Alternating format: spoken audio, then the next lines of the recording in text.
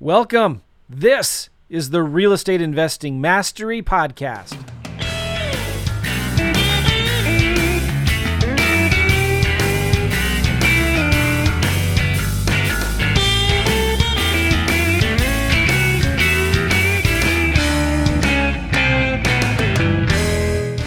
What's going on? Welcome to This is the Real Estate Investing Mastery Podcast. Glad you're here. Got a great episode today. By the way, do you like my new background? If you're watching this on YouTube or Facebook or whatever, I'm super proud of this. It cost me $5 at Fiverr.com. But anyway, glad you're here. We're going to be talking about all things land investing, my favorite topic right now. And this is a lady, Alicia Jarrett, who runs a company out of Australia. Alicia, I met her again. We've met before, but I was talking to her at a mastermind recently. Her business has exploded. It's taking off. And she's helping a lot of land investors succeed in their land investing ventures. And so you're going to be hearing from Alicia on what's working and what's not from other people out there who are doing the stuff. She has the advantage of looking at this business from a 30,000 foot view elevation, right? And one of the things I'm really curious about talking to her is asking her, like, you know, it used to be 3, 4, 5 years ago, we'd get tremendous response rates on direct mail. Now it seems like it's not doing as well. But I don't know, we're still doing a lot of deals. So like, what are you seeing that's working well today? If you like to listen in, this is the right place to be. So first things first here, I want to ask you guys, if you are not familiar with the land flipping stuff, if it's new to you and you're like, what is this? I don't understand. How is flipping vacant land different, better than houses? I've got a free kit that I put together, simplelandkit.com, where I'm going to give you a ton of free stuff for free. And pretty soon we are going to be charging for this. I've been talking about that for a few months, but we're getting close to launching this as a as a paid thing. But for right now, you can get my direct mail swipe file, you get my seller scripts, my realtor scripts, some of my contracts, a calculator software that I use to help analyze deals, and a bunch of other things that I forget at simplelandkit.com. My contracts, did I say that? Checklists, scripts, software, it's all free. Simplelandkit.com. When you go there, it's going to ask you to opt in. After you opt in, you're going to get an invitation to watch a class that I did where I'm going to teach you how to actually use the stuff that's in here, okay? The other thing too is if you're listening to me right now in a podcasting world, hello, I'm glad you're here. I've been doing this podcast since 2011. Now, sometimes what I'll do is I'll do videos on YouTube. Not that I've forgotten you guys, my podcast audience. I love you guys, right? I've been doing a lot of podcasts lately from my car, from my phone in my car, and I call them REI in Your Car podcast. So those of you listening to the audio right now, check out my YouTube channel because there's a lot of videos I put out on YouTube that aren't necessary. I can't do as podcasts because I'm showing things, right? And also you too on YouTube that are watching this, go check out my audio podcast. It's Real Estate Investing Mastery is the name of the podcast. But on there, you're going to hear things where I'm talking about, for example, we just did a deal and I was talking about it while I was driving in my car. I also did a coaching call with a student. And I did a podcast, audio-only podcast on that. So wherever you listen to podcasts, Apple, Spotify, does anybody else listen to podcasts anywhere else? I use an app called Pocket Casts. But just do a search for Joe McCall or Real Estate Investing Mastery to find the podcast there. Cool. And then on the YouTube channel, that's growing like by leaps and bounds. I'm starting to do a lot more content for the YouTube. So anyway, if you want to listen or if you want to watch, I'm just glad you're here. I really am. And don't forget, again, this kit, simplelandkit.com. Check it out and get your hands on it. It's free. And it pretty soon won't be. All right? All right. Thank you, guys. All right. Alicia, how are you? Joe, it's so good to see you. I'm really well, thank you. How are you? Doing good. Excellent. You don't have an American accent. You're obviously from Australia, but you're in Phoenix right now for a few weeks, right? I am. And finally, like you just mentioned before in the intro that we saw each other recently at a mastermind event. And so this is trip number 3 to the States this year so far. Officially, I've spent more than a third of my year in the US and we're about to move here next year. So super excited about what's to come. Yeah, we are. We've been doing business in the US now, Joe, for 8 years. And it's funny when you just said before that your podcast has been going since 2011. First of all, congratulations. That is huge. Because you started podcasting before podcasting was really a thing. Well, maybe, but I remember thinking at the time when I started it, oh man, I missed the boat, right? I missed the wave. It's not going to be as popular as it was before, but I love doing it. It's fun. I think you got the wave at just the right time. And I was on one of your podcasts, I think it was about 2 or 3 years ago now. And I had a great conversation with you then. So then when I saw you at the mastermind, we're like, oh my goodness, hi. Because there's so many people, being the fact that I'm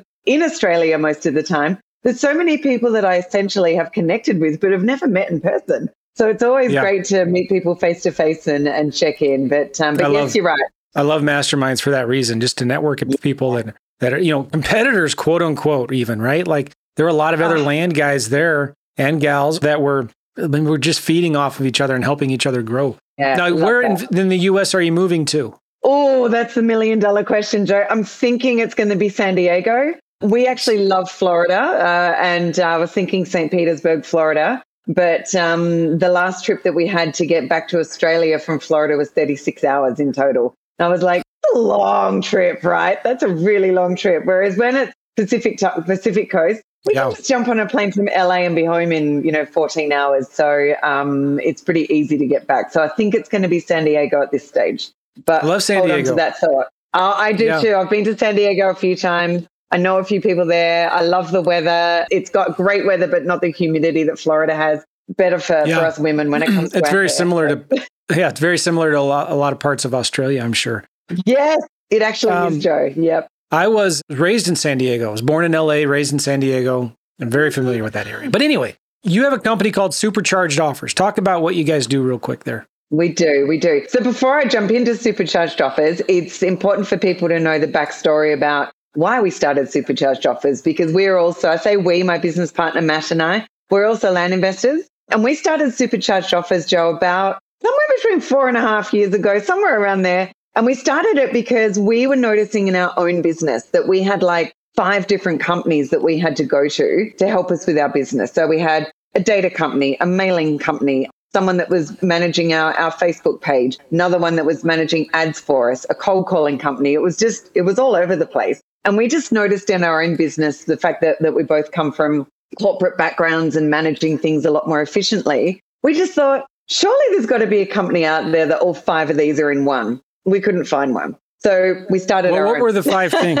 So the 5 things that we had was, so we had to go to one place for our data, another place for our direct mail, another place for our digital marketing, so our websites. We had a different person that was running ads for us on Google, and we had a different company that was doing cold calling for us. Okay. 5. Yeah. That's a lot. So that is a lot. That is a lot. And what we also noticed, though, is that was creating some inefficiencies in our business, because if one of those 5 wasn't working properly or we weren't on top of things, we would go a month or 2 without mailing. We would miss opportunities and cycles. And our business just felt like it was on this roller coaster. Whereas now that we have implemented Supercharged Offers, which we use for our own stuff, it's all about how we help real estate investors to be more consistent, to have everything in the one place that works together, and to have one team that they have to liaise with and not a whole bunch of different businesses, and to have like a fractional marketing team that can help them out with all the aspects of running a land business. Because as you and I know, Joe, people make money when they're on the phone with sellers and buyers doing deals. That's where you make money. But all this other 100%. Stuff that people need to do in their businesses, they can outsource to us and we can do it all for them, which is really cool. So we love working with land people because it's where we've really dominated the space, and we know what works. Yeah, that's really good because, well, are you mainly helping people in land, or are you also helping people with houses, or both? We're doing all of it, but I would just say out of natural attraction, because I'm in a lot of the land groups and land space, about 80% of our customers are land, but we have people that do single fam, small multifamily, RV parks. We've also got a couple of other customers doing self-storage. So we have the data and the processes and the systems to be able to do acquisitions, marketing for any kind of real estate investor. Okay. But you prefer, what you're really good at, your sweet spot is vacant land. Yeah. Love vacant land. Okay. So how many clients are you working with right now? Approximately, round numbers, if you don't mind. Yeah, we've got just over 220 customers in 9 countries that are all doing deals in the US. We tend to also attract a lot of people from overseas because I guess they look at me and go, well, they're doing land from Australia. So we've got customers all across Europe, Asia, that are all doing business in the US. And because of that connection, we're starting to really launch that out a little bit as well, which for me is super exciting because that boundary that people have in their heads, which is, I couldn't possibly do land in another state. Well, there's people doing this from the other side of the world. So yes, you can do land anywhere. I just interviewed a guy who's done 300 deals from Germany. Was that Robin? Yeah. So Robin's a really close friend of mine. I know Robin and his wife really well. They are awesome. He's actually a customer of ours. So yeah, we helped him set up his business from Germany. All right. So he's now part of our mastermind. So you'll be seeing him in person too. Nice. One of the things I was thinking about was you were talking like, okay, you got 200 and something competitors that you're doing marketing for. And one of the things that I really wanted to spend some time talking about is it seems like you hear these investors complaining about how much more competitive land investing is getting, which, by the way, I've been hearing that complaint from house investors and land investors since I got started in 2006. Yeah. I remember you're in Phoenix right now. And I remember people, because I was learning how to do wholesaling houses from people that were teaching it in Phoenix back then. And I had a friend who was getting involved. And I remember, I remember hearing from these people complaining about how competitive it was back in 2006. And the joke was you couldn't walk down Phoenix without tripping over bandit signs because there was just so many wholesalers going out there and doing deals. And then, of course, the market crashed. Yeah. Right. The market crashed, and you would think, well, okay, people would stop complaining about competition because everybody's out of the business. No, there were still a lot of wholesalers doing deals. They weren't complaining about finding sellers. They were complaining about finding buyers. So I'm kind of adding some context. People complain about anything, won't they, Joe? Yeah, for sure. But let's dive into that because I think there's a myth versus fact element here. Would you agree? Say it again. A myth versus fact element. Oh, yeah. Yeah. Talk about that. So here's the myth. The myth is the land is too competitive. Well, compared to what would be the question I'd ask people? Because if you're in the single family space, it is like still 5-6 times more competitive than the vacant land space. Vacant land is nowhere near saturated yet. Single fam, yeah, it's saturated in some areas. Is vacant land starting to get competitive? Yes, it is. But is there also a huge amount of people dropping off? Yes, there is. And I know that, and you see this in the groups too. You get people that they sign up to some training, so some education. They might do 1 or 2 mailers, and because they don't get a deal, they drop off because they go, oh, this doesn't work. Which is, if I were to guess, Alicia, I would guess 80. That's 75-85% of people will quit after the first couple months. Yep, but here's the reality. So myth versus fact. The fact is it does take a good 6 months of ramp-up time to get a vacant land business going. Month 1, you're in setup mode. Months 2 to 3, you're starting marketing, and you've got to keep that marketing going. Months 4 and 5, you're starting to get properties under contract, but you're probably not going to sell those until month, say, 6 or 7 to start to recycle that money back in and keep going. So I think a lot of people have this get rich quick thing in their mind that a land business, they're going to land a unicorn overnight and next month they're going to be making 6 figures. That's actually just totally false. And it really annoys me when I see some of the educators out there that espouse that, because the reality is it does take hard work. And you do need to keep at it. You do need to have a runway of a good couple of months to have your marketing in play and keep it going. It's the ones that aren't consistent that tend to not see the results that they want, right? So the second thing about oversaturation, and when it comes to you, I want to come back to what you said before about essentially we're working with just over 200 competitors. The thing is, we're not really, because not all of them are active at the same time. So if I was to look out of those 200, how many of them are more people that do this as a full-time business as opposed to ones that are just hobbyists that might do a deal here and there? I would say less than 50% of those are full-time people. So that's not huge. The US has 350 million people in it. If I'm only dealing with 100 people, it's not massive. Yeah. Well, and here's the other interesting thing. Like some of these counties that are competitive, you can go and pull a list of 30, 40,000 vacant landowners in that one county, 100%. Right? Yep. And do you think that even the most active investors, I would guess probably the majority of your active investors, Alicia, are sending maybe 1,000 postcards or 1,000 letters a week? Is that about right? Maybe more? Yeah.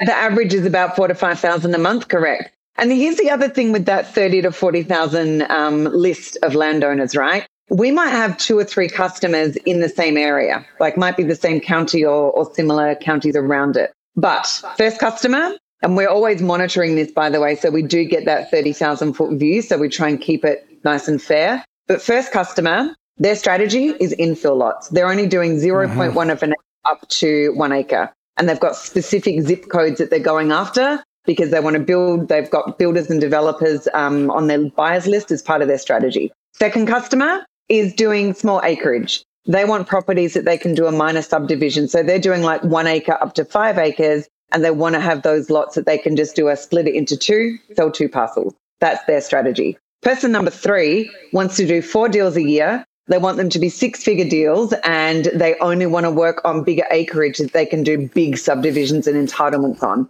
So there we go with 3 customers in the same county, all with 3 different strategies. Now, are they marketing to the same people? No. The data is totally different. Even within that data, let's just say that we've got 2 customers that are focused on infill lot, but one of the customers wants to go after people that have owned their properties for more than 5 years, and they're in a trust, or they've got it as a quitclaim deed because their area of expertise is dealing with probate. Customer number 2 just wants everybody that's owned properties that have had it for more than 2 years. So even there, in that minutia of data, you're dealing with different lists. And not everybody is mailing the same list at the same time, right? Exactly, Joe. They're really not. And yes, are there some popular areas? Sure, there are. But this is where doing your research before you go into an area is vitally important. And I think that's probably in the toolkit that you're giving away, right? Go and do your research. What's the buyer and seller activity? On the buyer activity, are people buying below market? You know, is there a whole bunch of wholesalers in there that you don't want to be in there? Like, go and do some more digging and some more research these days.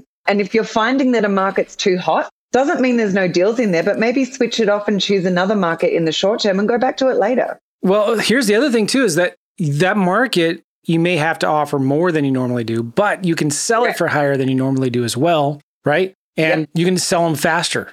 I started off, my journey was more, I want to do rural recreational land. I didn't want to develop or anything either. I didn't want to subdivide entitlements. I just wanted to get cheap, rural, vacant land and sell it to somebody who wants to throw a camper out there or do camping or something like that. Nice. And then I started interviewing some guys that were doing a lot of these small infill lots in the middle of these suburban areas in Florida. Yeah. And they were like, man, it's so much easier. And I was watching them do it and they're showing me what they're doing. I was like, wow, that is pretty cool because there's so much demand. So there's a lot of advantages to either strategy. Would you agree? Like if you do recreational land way out in the hills, they're easier to sell maybe because there's less restrictions. You can get bigger lots, less restrictions, but there's also fewer buyers out there.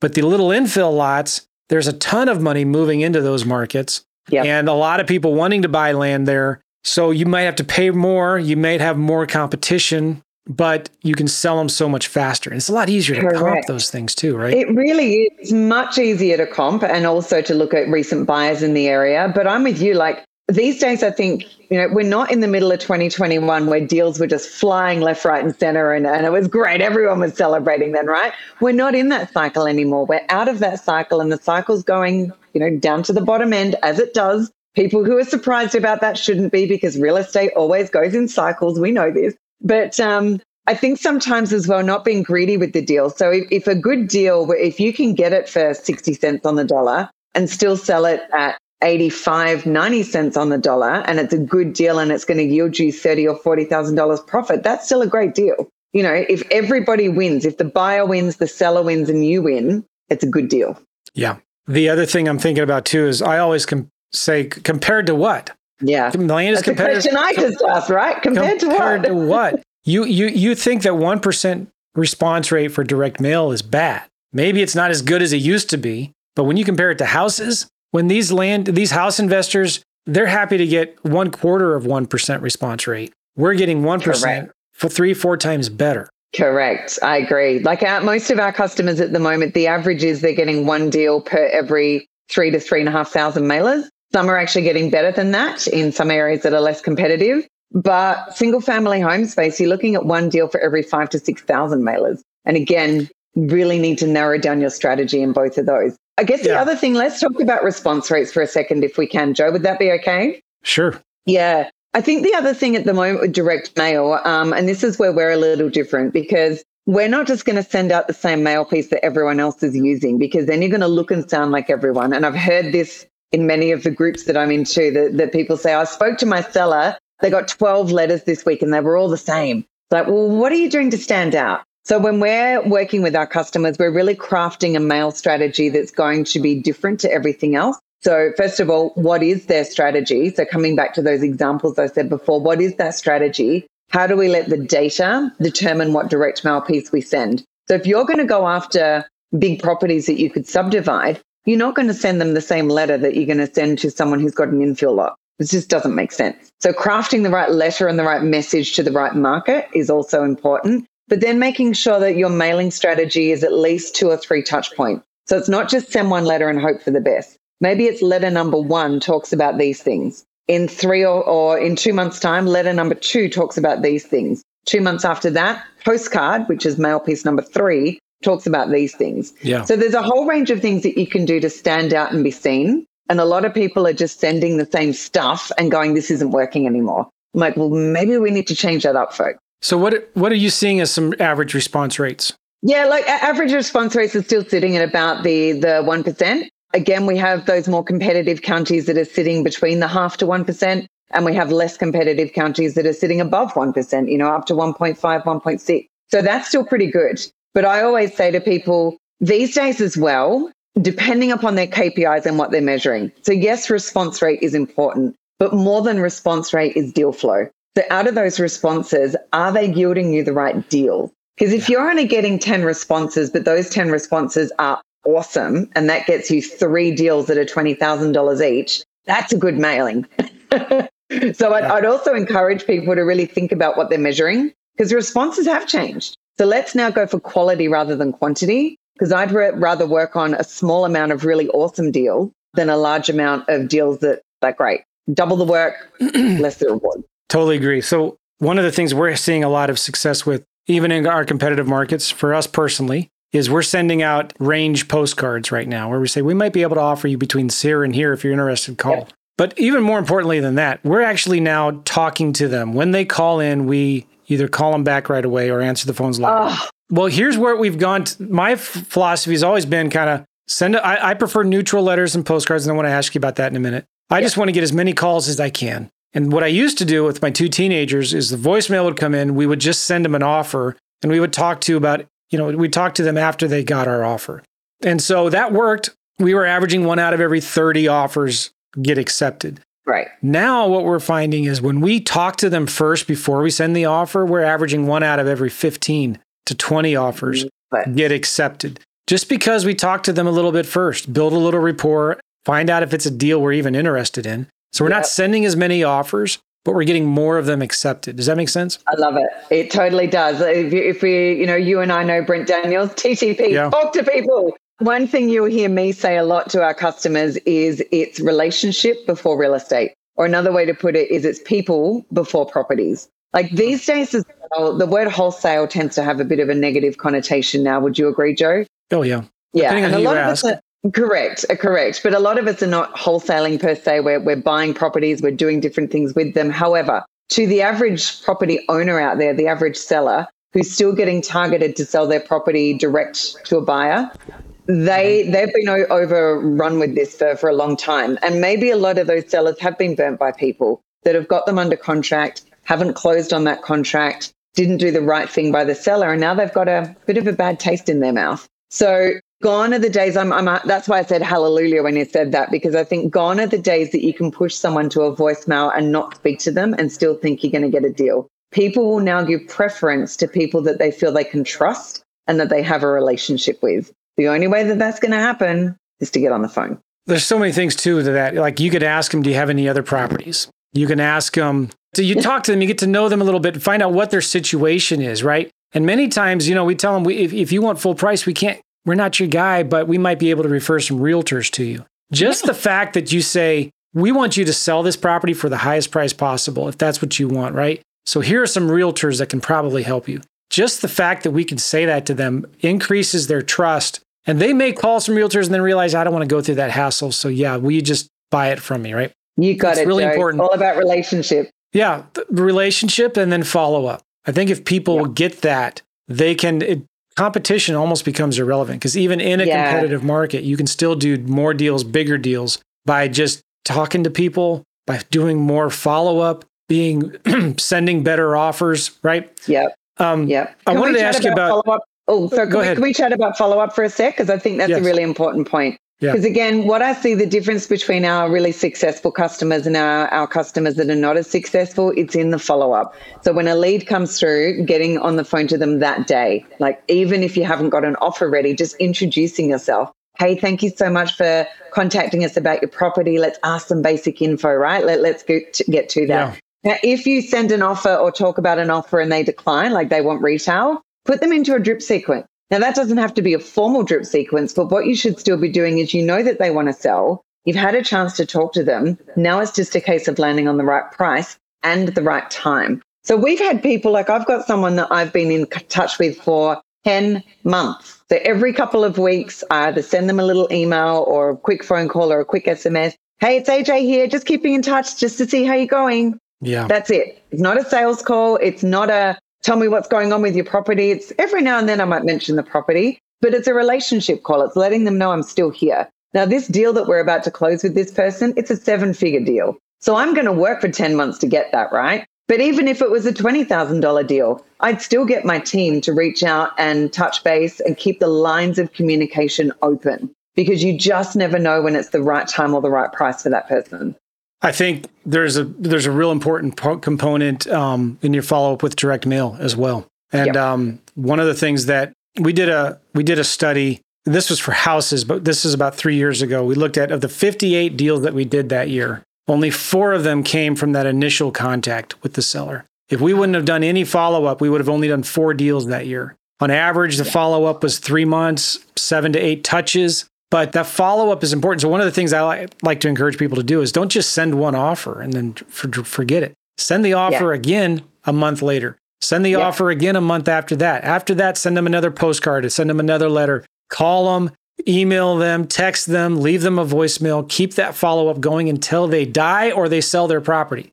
100%. That's how you do deals, right? Yep. And if you keep doing that when everyone else out there who's a hobbyist is not doing that, well, guess what? You're going to be the one that they call. So I guess the question that people always need to be asking themselves is, what am I willing to do over and above what the masses out there are doing to be able to stand out, right? And you mentioned 7 to 13 touch points. So the good thing with working with Supercharged Offers is not only are we doing direct mail, but we're also doing cold calling. We're running ads on Google and Facebook. We're retargeting. So we're doing a whole combination of things to keep you in front of your sellers. And within our campaigns, we often have people that do exactly as you described. They'll do a 2 or a 3 touch process in a 6-month period. And it does yield results, that's for sure. Excellent. All right. So I wanted to ask you about blind offers or neutral letters. What are you seeing most investors doing today? Are they still, is a lot of them still doing neutral or blind offers? Yeah, a lot of them. Look, we got customers that are doing both, but here's what I find that's working best at the moment. Now, we're doing this recording in November 2023.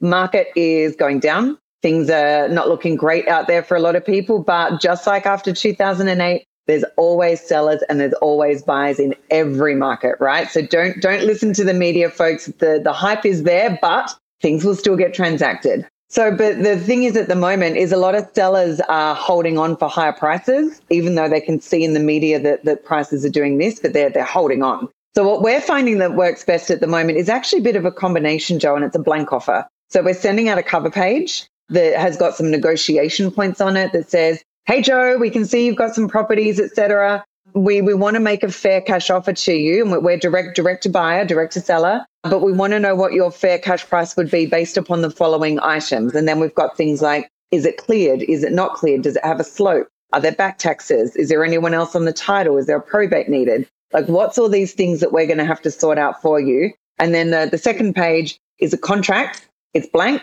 And it actually says, based upon the terms in the cover letter, put in what you feel you would be willing to sell your property for cash and a quick closing. Now, the whole idea around that, are you going to get some crazy offers? Yes, but you do that when you do blind offers anyway. You do it in any other letter, right? But the whole thing about it is you're going to know where they're at. But on the bottom, they're going to give you they're going to opt in. They're going to give you their name, phone number, email, and they're going to sign it. Now you've got a negotiation strategy. Hey, Joe, so this is how the conversation will go. Hey, Joe, got your signed contract back. That's awesome that you want $50,000. I've run some numbers. The most I can give you is $32,500. Do we have a deal? That's awesome. Now it becomes a negotiation strategy, right? And it's all about how can I get people on the phone to start that process? I think the other thing, I said before about myth versus fact. I have a lot of people that come to us and say, I want to do blind offers because it's quicker. That's a myth. It's not quicker. There's a lot more data to do up front. And even if you're doing your numbers en masse, which we do for our customers, the minute you get a lead through that has signed a blind offer contract, you've still got to check your numbers, run your comps, verify it, and perhaps negotiate. So it doesn't circumnavigate it. I think that the people think that it does, but no, it doesn't. You've still got to do the same amount of work. What it might do is pre-qualify your leads a little more, but the same amount of work still has to happen, right? No matter what deal comes through or how it gets to you, you've still got to do that due diligence, that comps, that negotiation process. So myth versus fact. They're another one. That's so really blank offers is working great in the current market. Now, blank offers is interesting. I've never heard of that before. Now, can they fill that out and then mail it back, or are you telling them to go to a website to fill out the information, or what are you doing there? Right, it's a two-pager. They can fill out the second page, mail it back. It's got a complimentary envelope in it. All they need to do is pop a stamp on it, or they can click the QR code that's on the contract, takes them straight to the websites that we develop where they can fill in all their details and put a counter offer. There's a section that we put on all the websites to formalize an offer, and then that goes straight into our customer CRM. So they can do it a number of ways. And definitely, we're seeing a lot more stuff happen on websites now more than ever. So one of the big things that we work with our customers on is things like branding and customer experience. Customer experience being how easy are you making it for your prospects to do business with you? And if you're making it difficult because you only want to do business one way, you're leaving money on the table. I've wrestled with that for years, because I want their phone number. I believe so strongly in getting on the phone. I've always said, if you're not on the phone, you're not making money. This is the $1 million skill right here. So I've always been afraid with giving them a website to go to, because that would then remove any excuse, or they say, I don't have to call him now, so I'll just go to his website. And they may not like my website. They may think it's ugly, the colors are weird, my picture is weird, or especially since my name is kind of out already known there, they might Google my name, Joe McCall, and realize, oh, that's some evil guru. So I would rather them just call. So I've been saying on my postcards and letters for years, just text or call our 24-hour recorded voicemail. Yep. And I only give them one choice, and that's to call. I don't know, man. Have you tested that? Do you agree that maybe maybe I am losing some sellers? I would think that you are, and here's why. So let's put ourselves in our customer's shoes for a moment, our sellers' shoes. We now have sellers across all demographics. They are in their 80s and 90s that are sitting on intergenerational land, and they're even down in their 20s and 30s. They're people that have inherited properties, or maybe they bought a property to build a house on and now they're divorced. We have people across all spectrums. Now, I'm in my late 40s. I am the kind of person that would respond to an ad or something digitally, because that's how I operate. My parents are the kind of people that would respond to a direct mail piece where they can have a conversation with someone. So we need to create an environment that no matter who we're marketing to, whether they're 20, whether they're 90, whether they're digital nomads or they're phone people or they're email people, we need to create an environment that makes it easy for them to choose how they want to interact with us. And then if you think about communication 101, we need to then respond in kind. So if you've got someone whose preference is SMS or email, that should be your main communication method with them. And ask them, even on your scripting, hey, what do you prefer? Do you prefer to keep in touch on email, or are you more of a phone person? They'll tell you. And then, note that. So have you tested a postcard, let's say, that says, go to this website or call or text this number?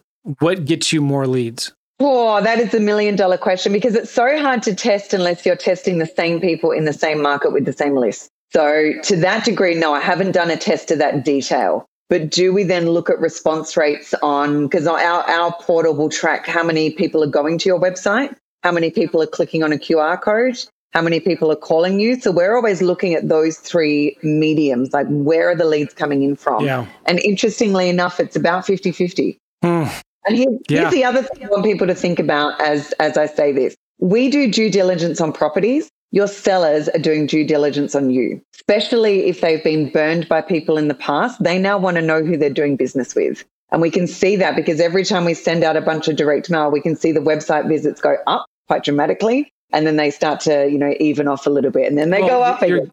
You're giving them the website on the letter, right? Correct. On the letter, so the obvious QR code that they can click to as well. Yeah. I'd have to test it more.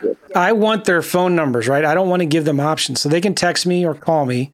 But the other thing too, Joe, just to come back to what you said about you don't want them to land on your page and see you and maybe get confused about that, right? There's nothing to stop you building your website. We've got a lot of customers that don't want their face anywhere on their business or their name. So we built it around their brand. Like, what's their value proposition? How do they help? What are the different solutions that they're offering sellers? Like, if a seller has a probate or a title issue or something that they're going to need help with, what are our sellers offering them to ease them into the fact that they're the right place to go? And it doesn't have to be personalized. I will say, though, that our websites that we do make that are personalized, that have people and profiles and, different things on them, it does make a difference. And people have even called some of our customers and said, hey, I went to your website and I really loved what I saw, and I love that you had your Christian values on there. I want to do business with you. So I guess at the end of the day, the message here for people to take away is we are not our prospect. Our prospects are our prospects. So we need to create an environment that ensures that we're taking all objections off the table for them. Yeah, I get it. Okay. Let's talk about... Have I convinced you, Joe? No, because here's an example on a little different related topic. So I create videos to sell things to people, right? I tested this before. I had a $97 product I was selling, teaching people how to do lease options virtually, okay? And you and I know when you're at a sales page, it's annoying when there's a video playing and they hide all the controls. All you can do is hit play and pause, right? Annoying. And then they hide the button below, the call to action. They hide all that information. So they force you to watch this video before they even tell you what the price is, before they show you any information about it. And they don't let you fast forward or slow down the video, right? So annoying to no end. But I've tested this many times where I hide the controls, I hide the information, and I only show that button pops up at minute 45 or, 3/4 of the way through it. Yep. Every single time I do way better doing the more annoying things. In other words, my sales will be much higher. Opt-ins, I'm talking double, triple better. A lot of people get annoyed and mad. I would never watch a 30-minute video. I would never watch an hour and a half long webinar. But I've tested the same thing on a short 30-minute webinar and an hour and a half webinar. The hour and a half webinar always does better. I've tested it with, you know what I'm saying? Those kinds of things. And so sometimes we want to be where our prospect is, but at the same time, we have to we can't be afraid to force them to do something because we think we wouldn't like it. Does that make sense? It does. Yeah, it does. I think we just have to test it. Yeah, you do. And the only way to test it is to do something that you're currently not doing and monitor results, right? And as I said before, so many people I know don't even really think about their KPIs. I am on regular calls with our customers where I'm always asking, what's your response rate? What's your conversion rate? How many are you nurturing? I'm still surprised at how many people don't know that and should know it. Huge. So, knowing your numbers and I'm guilty of that myself.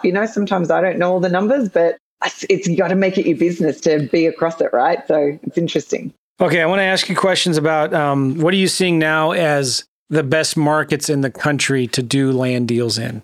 Ooh, that's you don't have to get specific down to the state or county if you want, but maybe regions or... Yeah, look, I mean, there's still, the Midwest is still pretty awesome, but we're getting a lot of customers having some success in, so down like North Carolina, South Carolina, New Mexico, Mississippi, Tennessee. There's some great stuff there. But I also see some of our customers are now doing more in the north side of the country because, we're heading into winter. Now's a good time to get properties under contract cheaper and then sell them in the springtime. So there's pros and cons to both. Believe it or not, two of our really successful customers at the moment, one's doing Hawaii, one's doing Alaska. They wouldn't be places I would have thought about, but they've got great results.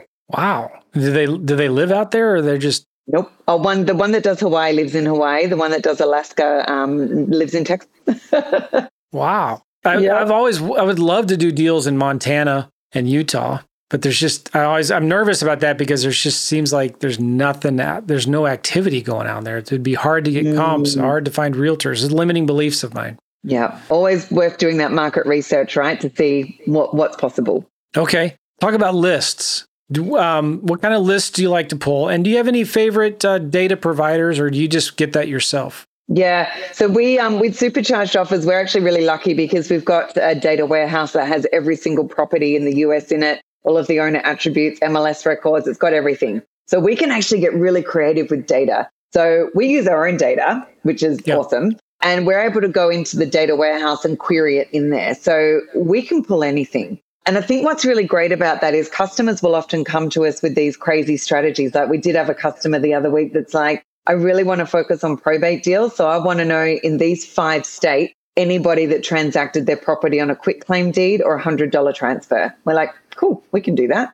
We have customers that come to us and say, I want to do a multi-property strategy. I've got a mailer that's going to go out to people that have between 1 and 5 properties and a different mailer that goes out to people between 5 and 10. Cool, we can do that. So we can pretty much do anything, which is pretty exciting because a lot of customers now are getting more creative with what they want to do. In terms of my favorite list, honestly, I like sticking with the tried and tested, which is don't over scrub. I think a lot of people these days are over scrubbing to the point that they're leaving money on the table. Because if I look at one of our biggest deals to date, where we made just over 250,000, it was landlocked.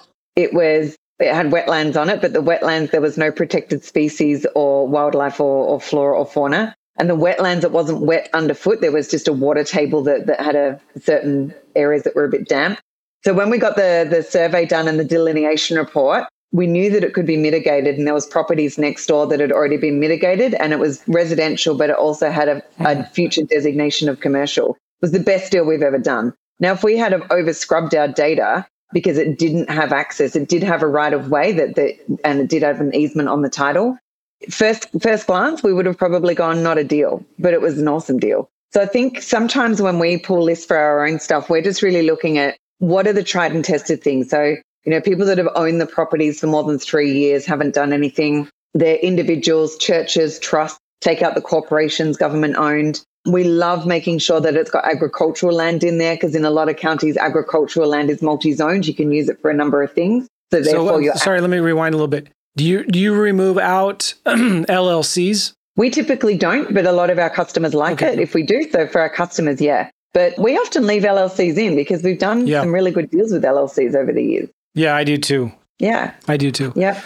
What's my favorite list is a list that works and don't over scrub. The only filters I do are they bought it over 5 to 10 years ago. That depends if I want a bigger list or not. And they don't live in that county. Yep. That's out of county owners. Yeah. Perfect. You really don't need much more than that. And maybe I'm leaving a lot of deals on the table of people that do live in that county. I don't know. You could easily mail to them afterwards and then go, you could have a separate mailer, one that is, we see that you don't live anywhere near your property, that you're in another county. Maybe you don't visit it very often. So let's have a talk about what your plans are versus someone that lives in county, which is, we see that you've got a property that might be close to where you live, but you've never used it. So can we have a conversation about what your plans are? And maybe you'd prefer the cash instead. So again, market message match, right? Let the data tell you what you might be marketing to that person. Yeah, that's good. Okay, I want to ask you about CRMs. Mm-hmm. What are some of your favorite CRMs that you see out there? My favorite one would have to be Pebble. I just love what Jesse and Kevin have done with creating, and they've still got so much on their to-do list that they keep adding to Pebble. But Pebble for me is a great way because it manages both your sellers and your buyers. There's a lot of CRMs out there I see that are good at managing seller pipelines, but not buyer pipelines or vice versa. But theirs seems to manage both. And I love that they've centralized all of their communications now into one. So all your calls, emails, SMS, etc. It's all in the one communication thread, which makes it super easy. So yeah, I love those guys. I think they're doing a great job. And is it working? Right? The texting and the outbound, inbound calling. I know there were some issues with TCPA or whatever. Have they been able to clear those hurdles and still keep all those communications there? Yeah, look, I think so. I haven't heard any different, but definitely, using the platform to be able to call from and to. I know that that's working really well. TCPA is in everyone's corner at the moment, I think, kind of being this little angry gremlin in the corner. I know people that are using launch control that have had it shut down. I know people using REI Reply that have had it shut down. So we're finding a lot of people coming back to us to help them out with cold calling and direct mail at the moment because those two things, they still work and they're still part of the tried and tested, right? So yeah. All right. So you talked about direct cold calling. Talk about that a little bit. Do you actually do the cold calling yourself or do you help them find and hire trained cold callers? No, we've got a relationship with a team that they're all American-based cold callers. So we don't go offshore. We've got the script that we know that works. We skip trace the data for them. We get the cold calling done. We just make sure on a daily basis those leads are getting emailed through to our customer. And their job is to then get on the phone to those leads straight away, nurture them, make an offer, build that relationship. Okay. A few questions I have left here. What time are we doing? Good. All right.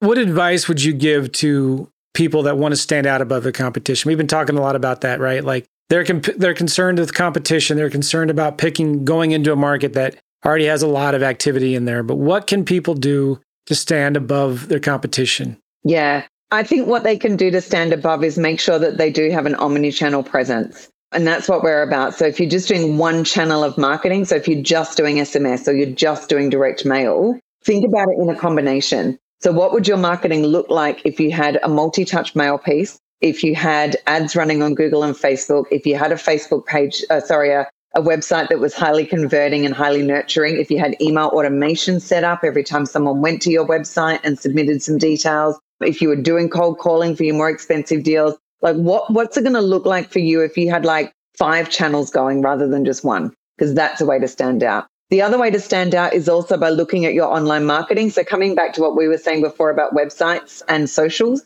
I think people, they often just will pay for a templated page that is basic. There's no SEO on it. There's nothing special about it. It can scare people off. Really thinking about what's your online presence and what do you want to be putting out to the world that is going to nurture your lead to go, I've landed in the right place and I need to speak to these people. And that's all about content creation, development, building something that's going to make you stand out as well. And branding. I think it's important for people to think about their business as a business and really think about what they want the world to be seeing. So you do a lot of stuff for investors. And what kind of client are you looking to work for? Can you work with the beginner who's has a tight budget? Or are you trying to help people that mainly have maybe more money to invest in their that's a great question, Joe. The thing is, we work with people across all of that spectrum. So if you've just done your education and you're now looking at getting a proof of concept in your first deal, we've got services that can just do your data and mailings to get you started, right? Let's get you out of the overwhelm of trying to do it all yourself.